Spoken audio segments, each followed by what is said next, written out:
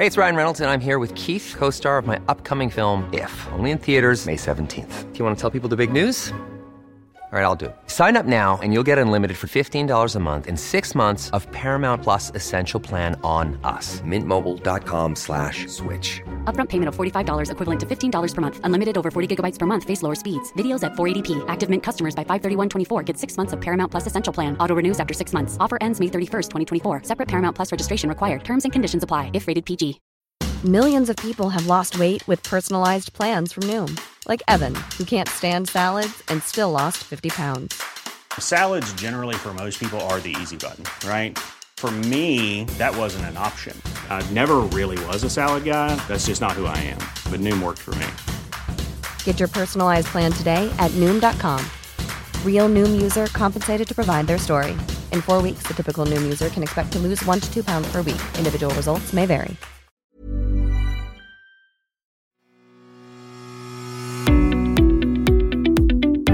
Hello and you're very welcome to the Mick Clifford podcast with the Irish Examiner. Now, my guest today has been to the mountain and back in recent years in the world of politics. Regina Doherty was first elected at all in 2011, held her seat in 2016, and in that year she was appointed Chief Whip to the Fine Gael-dominated government.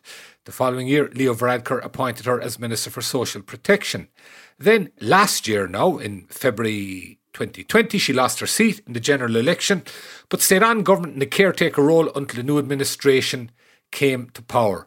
Following that, she was one of the Taoiseach's 11 nominees to the Seanad, and she is now the leader of the Seanad. In September, she announced that she was switching constituencies and hopes to run in Dublin Fingal next time around rather than Meath East, where she had previously held her seat. Regina, you're very welcome to the podcast. Thanks very much, Mick. How are you?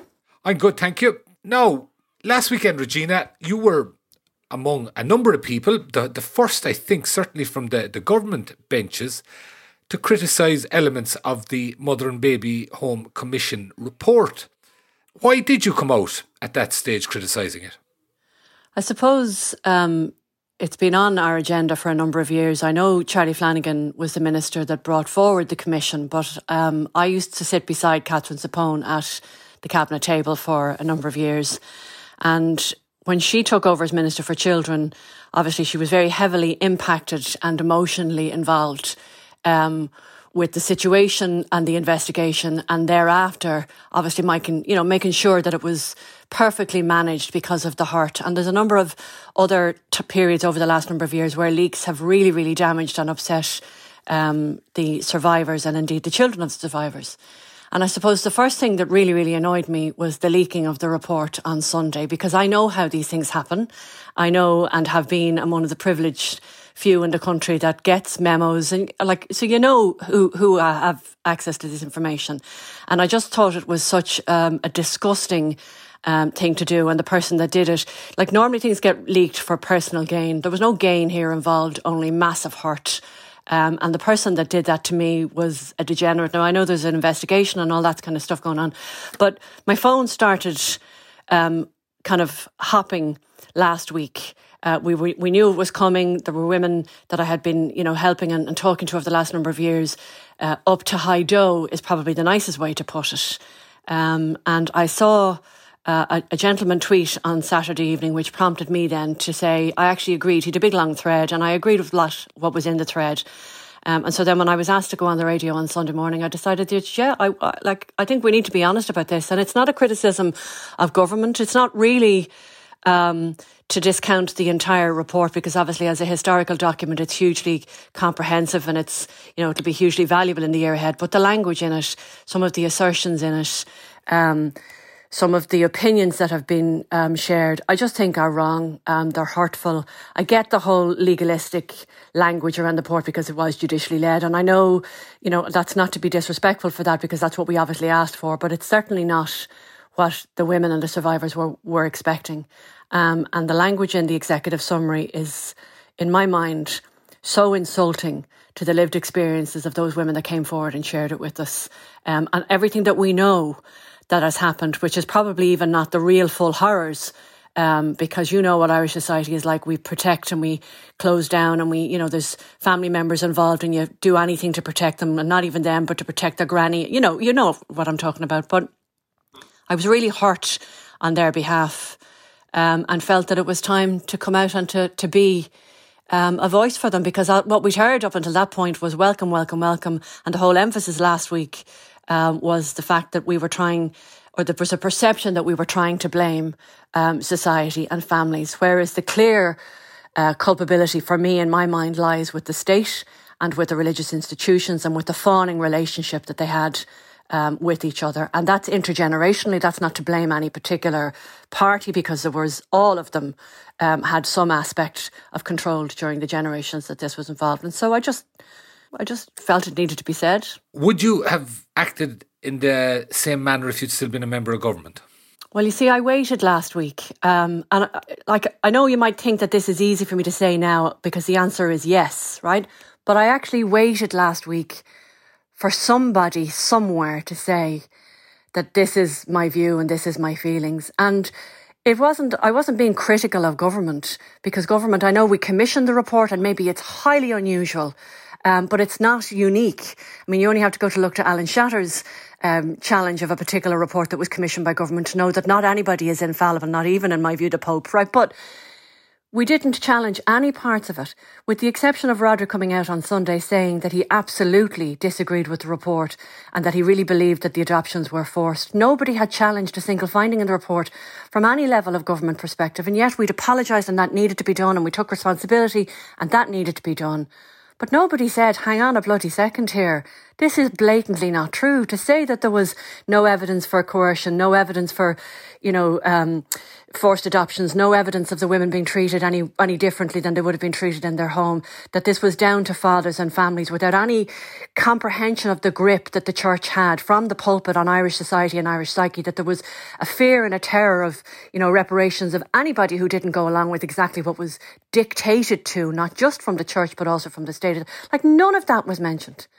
And it's not fair. And what's really hugely hurtful for somebody like me who doesn't, I have no concept of what it was like, how hurtful must it have been for the women and their children to hear the message that we don't believe you and it doesn't matter and it was your own family's fault and sure, where were the fellas? And it was a lazy narrative and I just thought it was wrong. So, okay, and what should be done, Regina? Because there's a problem here to some extent, and that is in the way we have run the state, certainly in recent decades, going back 3 or 4 decades, is issues arise, they're not dealt with in the usual format. We set up inquiries, we've done this time after time. Initially it was tribunals, that was shown to be too expensive, so we invented this Commission of Investigation model, which to a large extent has been successful in a lot of instances.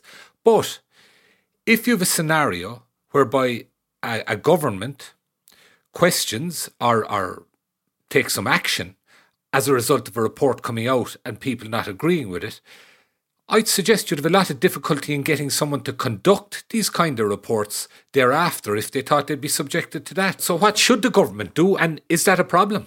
Well, I'm not, I take your point, right, but I'm not sure I 100% agree with it, because we've had other commissions of inquiry where there have been questions arising from the commission's reports. And the authors and the writers of those reports gave press conferences, they answered questions. They were able to not explain, but put into context what their views were. We haven't got the willingness to do that this time. And so we're left with far more questions than we got answers from. We're left with fingers pointing in directions that have genuinely left people scratching their heads thinking, it's not a big step for me to appreciate why there are women in this country who are direct subjects of mother and baby homes and county homes, wondering if the reason that the Commission pointed its fingers in certain ways was to try and, ameliorate the state from any culpability, or to lessen the financial burden on the religious institutions. Now, I don't believe that for a moment.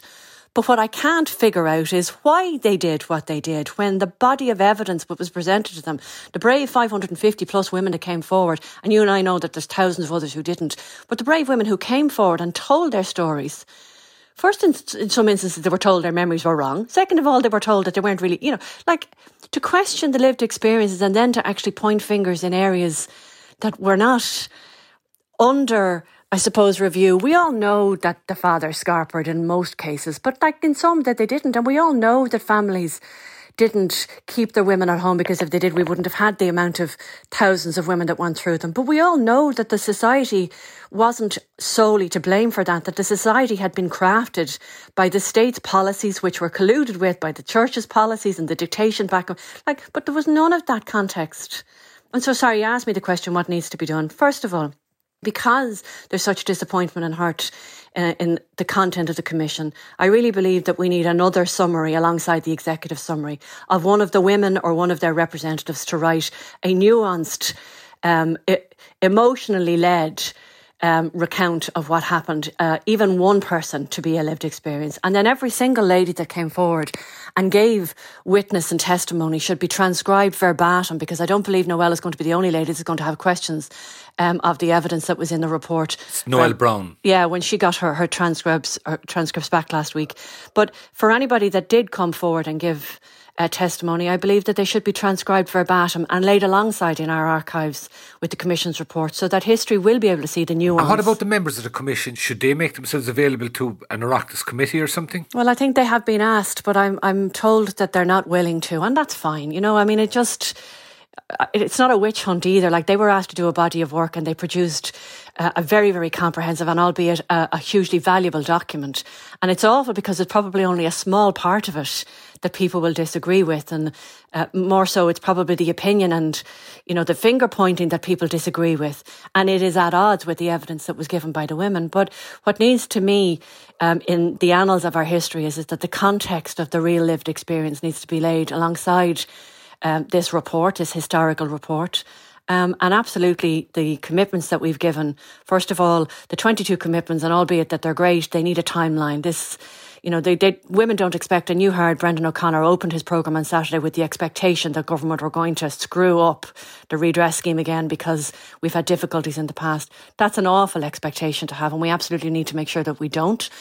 That we need to make sure that all of the commitments have a timeline so that the women can be reassured that there's a real seriousness and a determination by Roderick O'Gorman, and I really do believe there is.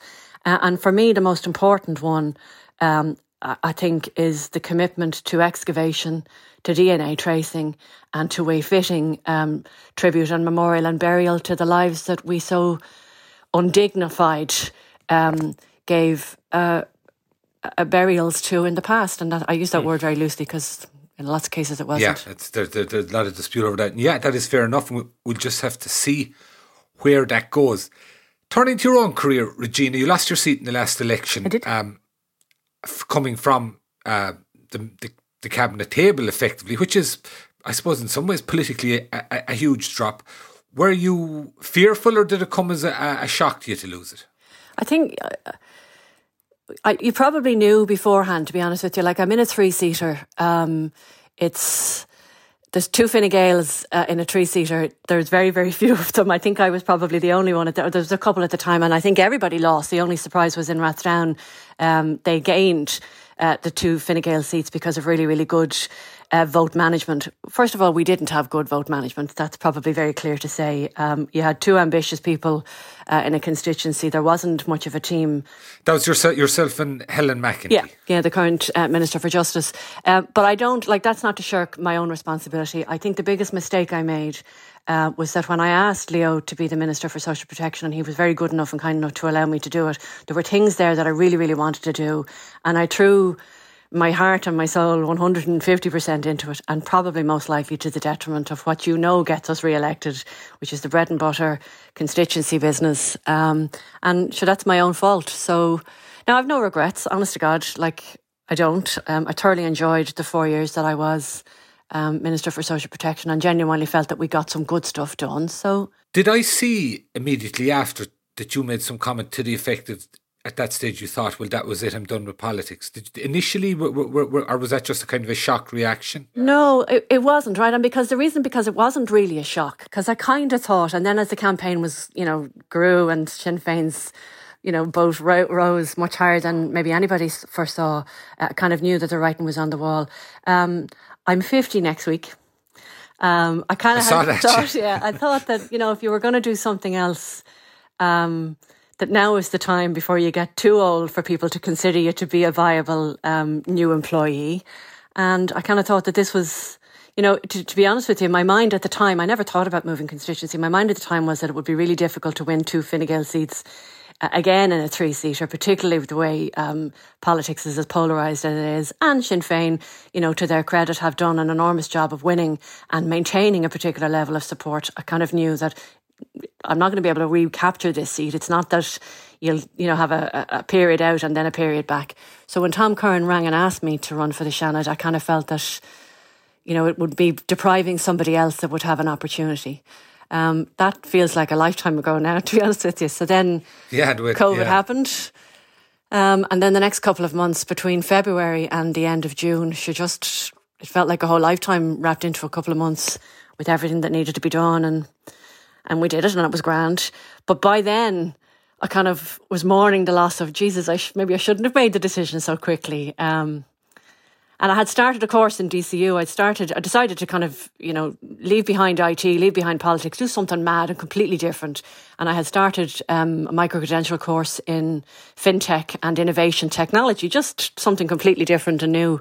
But sure, I think I'd only started it about a week and a half, and then the first COVID Cabinet Committee took place. And sure, thereafter, we were working 15-hour days. So that had to be shelved. And did you seek the nomination for the Seanad then? I went and I spoke to the then Taoiseach to say that, I know I didn't really have any right to ask to be considered, but that I did and do genuinely feel a great graw for public representation. And I had months, Mick, of doing clinics over Twitter, over Facebook, for helping people to get onto PUPs and to access TWSS support, all of that stuff. Normal people just not being able to get over a wall of what they saw as red tape. And the buzz you get when you help somebody just get something that they're entitled to is probably the real reason that most people get involved in politics. I mean, people will tell you they have lofty goals to do this and that, but it's just helping normal people in your community is probably what most people start off with. And that just really rekindled my love for public service. And it was then I decided that how would I do it? How would I ask, having turned it down already and not run? And so I got a card and I wrote a card and I asked him to say that I know I didn't have any right to ask to be considered, but that if he did form a government and he was lucky enough with the Micheál, who I knew was going to be the Taoiseach, to have nominations, that if he would consider me, I'd be grateful. So he did, and I'm here. He didn't dare you. And it's interesting you say that thing about in a negative fashion, it's called the parish pump work, but that element of public service at the ground level, to put it that way. Because a lot of people would have perception that is something that, as you say, people get a buzz with starting out, and that at some point it becomes just a means to an end. And then somebody like you, for instance, who make it to the cabinet, and that's the kind of system we have here, perhaps more than in other jurisdictions, where the aim is where you can really make a difference if you make it into the cabinet. But I would have thought that somebody who has done that and been able to make a contribution at that level like yourself, that element of the ground level work is not something that you'd relish going back to. But you're saying that during that period it was something that you still got a buzz from. Yeah, well, you see, I suppose there was so much distress and panic. Like, literally, I recall the first cabinet meeting, and I think we thought we had kind of, I won't say months, but definitely weeks before things accelerated. And that first cabinet meeting was when we devised the policy on illness benefit, and we had to make changes, and you couldn't, because we didn't, you couldn't pass legislation. So we had to find ways to remove the waiting days. We had to find ways to increase and we did that on a Monday. That meeting happened on a Monday. And by Friday, Leo was announcing that we were literally going to have to be shutting down the country. And so we had to scramble really fast to try and devise a policy access to job seekers. And we knew job seekers at 211 euros or whatever it was at the time wasn't going to cut it. It wasn't going to stop and be sustainable for people.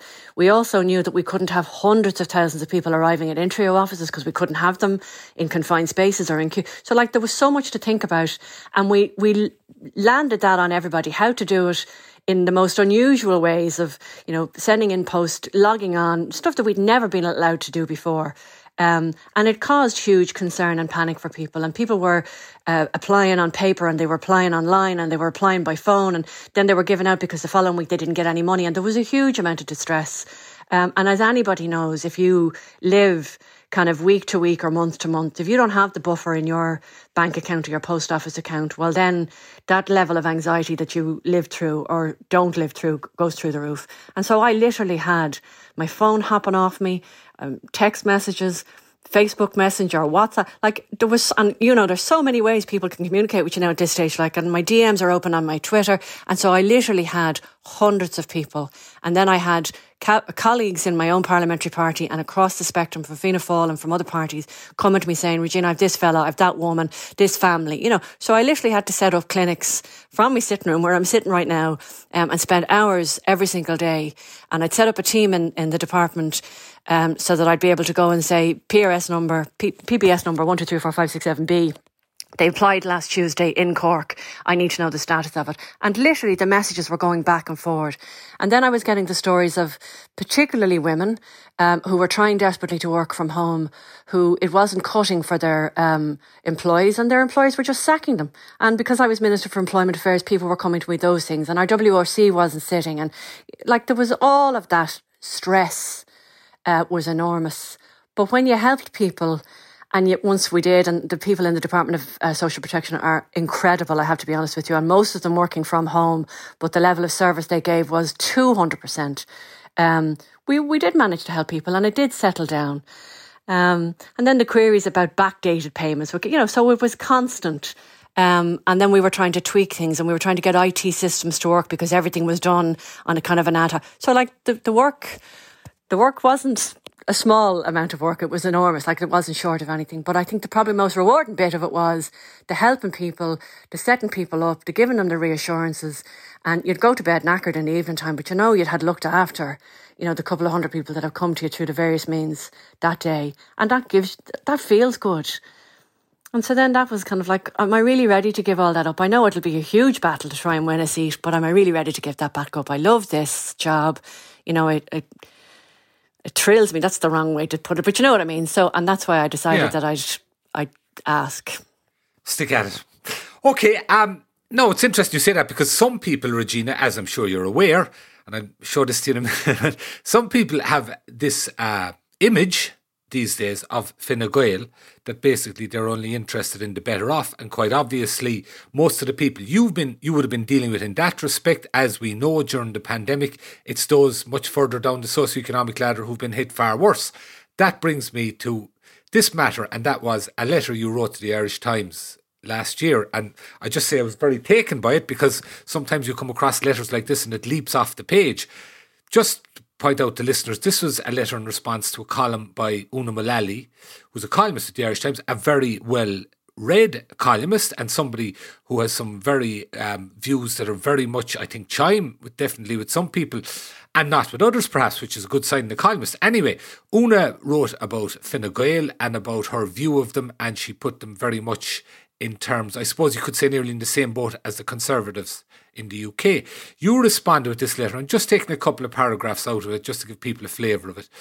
And the following was, I really would like to live on Una Mullally's planet, where everyone and everything is reduced to a white hat or black hat, goodies and baddies and simple answers. Of course, in her view, Fine Gael are the baddies. Ideologically cruel, our entire focus is hell-bent on targeting the welfare class. And then in brackets, her words, I don't know any Irish politician who uses such an insulting phrase. I say, of course, on planet Earth, the reality is different. I should know I was the Fine Gael minister who introduced the pandemic payment. And just one other aspect down towards the end, because I have to say it did leap off the page. But anyway, he said, I'm sure these facts won't dim your columnist's obsession with painting Fine Gael as the party of the privilege and private schooling. As someone who was born in Dublin's north side, grew up in a council house and never went to a boarding school, I take particular offence at such a cartoon portrayal. I can tell you that the Fine Gael party is full of very ordinary people. What unites us is not our school ties or postcodes, but our passion for everybody in Ireland to get the help and support to better lives. And on it goes in that vein. Regina, I'd have to say, despite that, the perception that Una Mullally referred to there is most definitely out there among a large cohort of the electorate. That's why it needs to be challenged, Mick, because it's wrong. And like, it's so easy and it's so lazy to say that everybody in Fine Gael went to a private school, that everybody in Fine Gael had third level education or came from a rich farming background. And you see, the problem is that the reality is that it's not true. And so if you don't challenge a lazy narrative, and as you know, in the world of disinformation that we're all living in at the moment, if you don't challenge it, the thing that gets said the most becomes the mantra, and it becomes reality. And it isn't reality. The vast majority of people in Fine Gael are from normal backgrounds. I think we've started this programme off talking about the fact that I grew up in North County Dublin. My father is from Claren in the Boot Inn. My mother is from Finglas. Both of them worked every single day in their life to ensure, and I was an only child till I was 11, and nearly 12 when my brother was born. They worked every day, my dad in DSB as a driver and my mother in a school canteen in Blanchardstown, to make sure that we didn't go without. But I know they did go without. Now that's the reality for me. I didn't have the privilege of a third level education when I was 18. Okay, I've gone back since and I've done it then, but it's only because I worked and I'd be able to, So not everybody in Fine Gael is this stereotyped, school-going, tie-wearing club that Una Mullally and others like her would have you believe.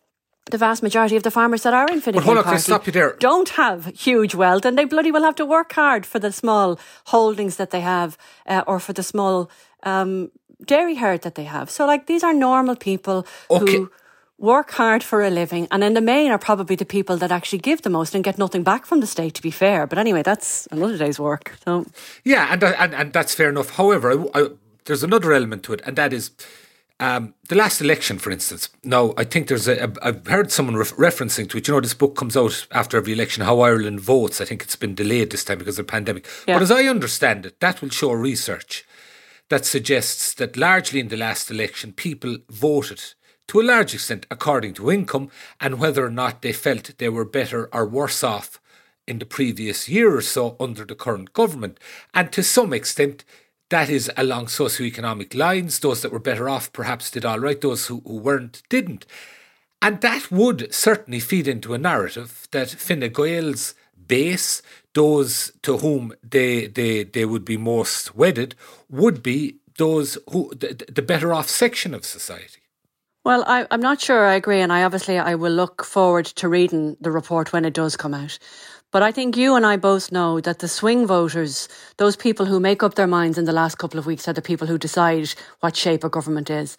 And the vast majority of those swing voters moved to Sinn Féin because of an enormous momentum that built up around not just one issue, but a number of issues. And yes, of course, there was dissatisfaction with Fine Gael at the time. Nothing was perfect, but an awful lot had been achieved. And I'll have to be honest with you, we're not very good at telling you, even though we get labelled with, the whole spin thing, we're not very good at telling you of all of the good things that we've done. Because even though it's nearly a year later since the election, I'm still the person that apparently is getting blamed for cutting people's pension, even though I increased it 3 times for the 3 years that I was there. I'm the person that's apparently being blamed for people having to work for below minimum wage because I introduced community employment, and yet I was 12 when community employment, so these narratives, exist in urban legends and they suddenly grow arms and legs. Whereas I would have to tell you, Mick, there's not probably very many people that would be able to rhyme off the fact that I banned 0-hour contracts.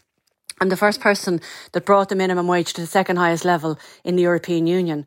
I introduced job seekers benefit for the self-employed. Every single taxi man, hairdresser, plumber, all of those people who lost their jobs last March that were self-employed. If I hadn't have brought in that legislation the year before, not one of them would have got the PUP. And imagine the kind of hole we would have been in then, you know what I mean? I introduced paid parental leave. There was a load of stuff that I got done for the couple of years that I was there.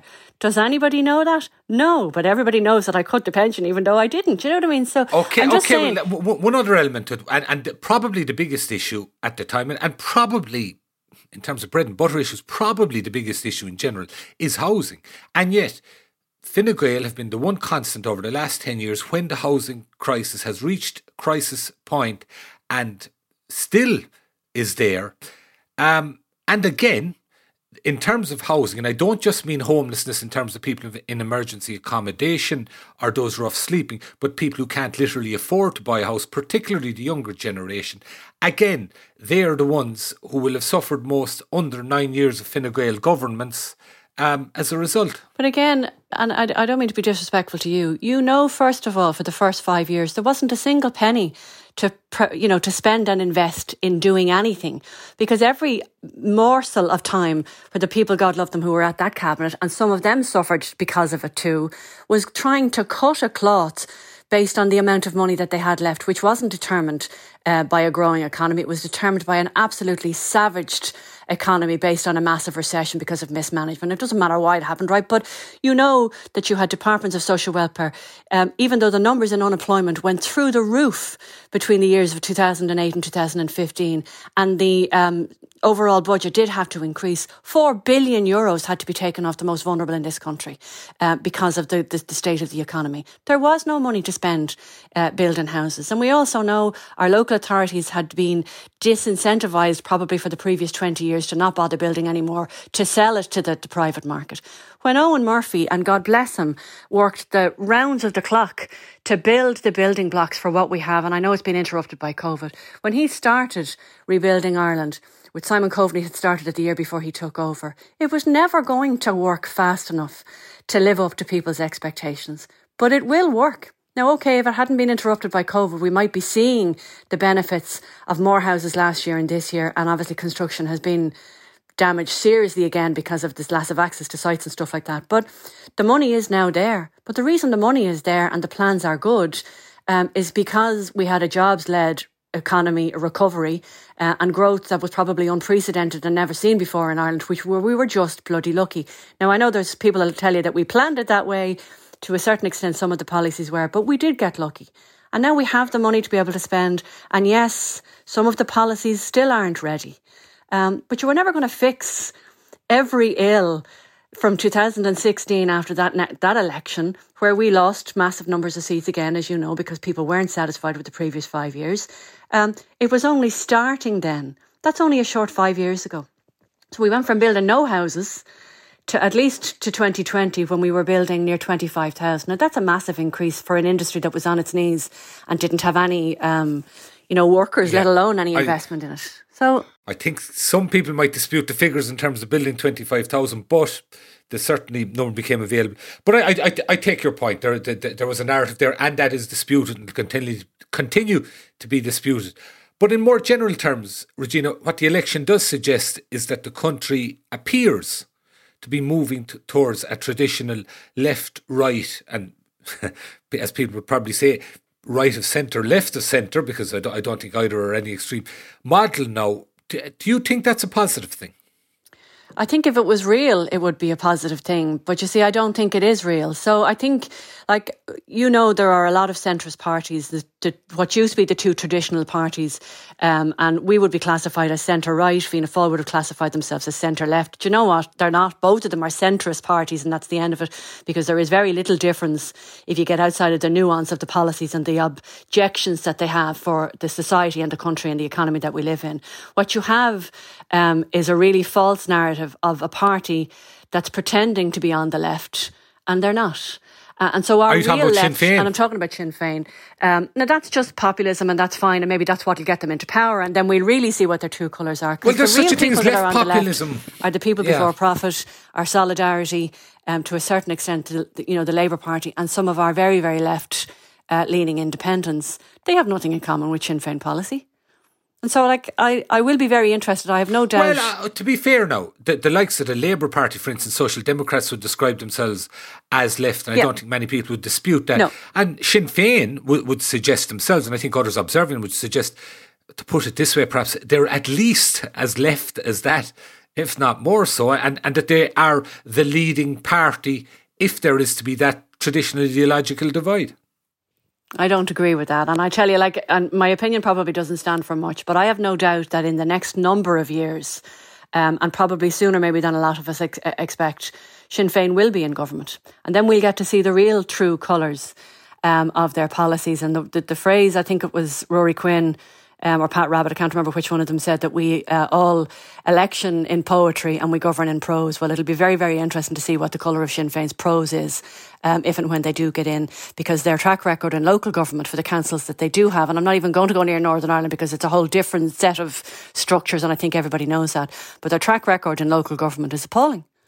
And so if that's anything to instill inspiration for people as to how they'll act on a national level, it doesn't really. But look, you know what? I've no doubt it will come. I've no doubt that there is a real disillusionment in Irish politics. And unless something drastically changes over the next number of years, I think Sinn Féin will get their opportunity to be in power, and we'll see what the colour of their policies are then. Finally, Regina, just in terms of the old chestnut, Fianna Fáil, Fine Gael, will they merge? Do you see them merging? No. Within your term of politics, and hopefully you have a long term coming? I don't. Thank you very much. I don't. And it's not because, there are incredibly decent people in Fianna Fáil, and the more time you spend with people, the more you know how decent they are. But what's really weird, and it's deep rooted and ingrained, is that even though we are in cooperation and a coalition with each other, it takes the slightest little thing for that 100-year-old division and rivalry to come straight back up. And I grew up in a household where Fianna Fáil were bad, Fine Gael were good. I know others who grew up in the Fianna Fáil good household. I married into a Fianna Fáil household, and they're funny. It took me years to convert them. It doesn't take an awful lot for that vitriol, guttural, emotional response to come back. It's based on nonsense. A dispute 100 years ago that lasted for a very, very brief period. Yeah, honestly, you're dead right. It is based on nonsense, but it's instinctful in us. I don't know whether my mother or father, droned me on it when I was a kid, but it's not just unique to me. It's all of us. And it's not even the older generations. Like my daddy is 86 this year, and I'm a lot younger than he is, and maybe I would be more tolerant, but there is a level where you kind of think, hold on, so I think, and I also don't think it would be healthy for Irish politics either, to be very honest with you, because I think it's good to have choice. I think what will happen in the next number of years is that the old traditional of big party and smaller party going into coalition are long gone. We've seen it happen right across Europe with multiple party coalitions. And I actually think that's much healthier. What we have to manage in Ireland is to develop the relationships to allow that to be sustainable, because I think, and you can see it in other European countries too, and the advent of the Italian government just fallen in the last number of weeks, when parties and coalitions stay in their own silos and don't cross-party develop relations, well, then that doesn't ever have an opportunity to give you longevity. I think if we can cross that Rubicon, then I think we can have a really successful coalitions going forward for my kids and your kids and their grandkids and stuff in the future. But I think it is possible for us to have smaller parties and more of them and more balance. And I think we get a better outcome for the country if we could just cooperate with each other. So we'll see. We'll see how that goes. Regina Doherty, thank you very much for joining us thank you very today. Much. That's it, folks. Thank you for listening. To thank JJ Vernon, our engineer. You can get the podcast on the usual platforms, or please give me a shout anytime about what you think about it at mick.clifford@examiner.ie or on Twitter at mickcliff. See you soon.